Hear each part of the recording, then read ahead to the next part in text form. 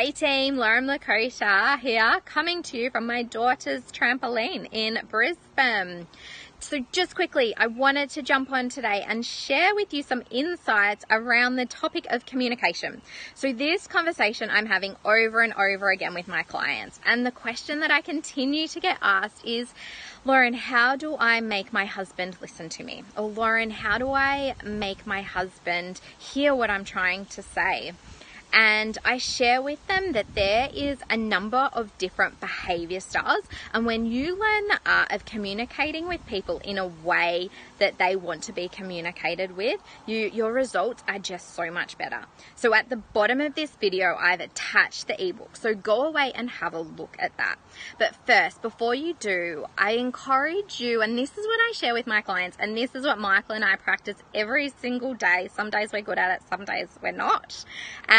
But the first and foremost, you cannot control anyone else, and you cannot make anyone else do anything. What you can do though is get really curious about the person that you are trying to communicate more effectively with, and just get really curious about what their communication style is. So are they direct and to the point, or do they need some time to process what you're sharing with them?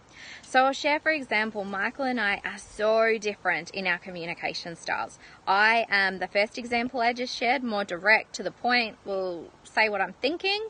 Michael, on the other hand, needs time to process. And once he's had his time to process, then he'll communicate what he's thinking and feeling. So in order for us to communicate effectively, we have to understand that about each other. And that's where we really fell down in the early days of our relationship, because we were communicating to each other in the ways that we wanted to be communicating with, and we just weren't listening or hearing each other.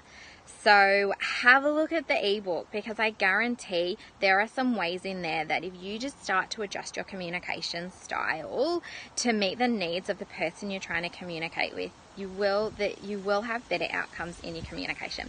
It may take practice. It probably will take practice, but I guarantee it's absolutely worth it. So have a go of it, and feel free to share your comments below.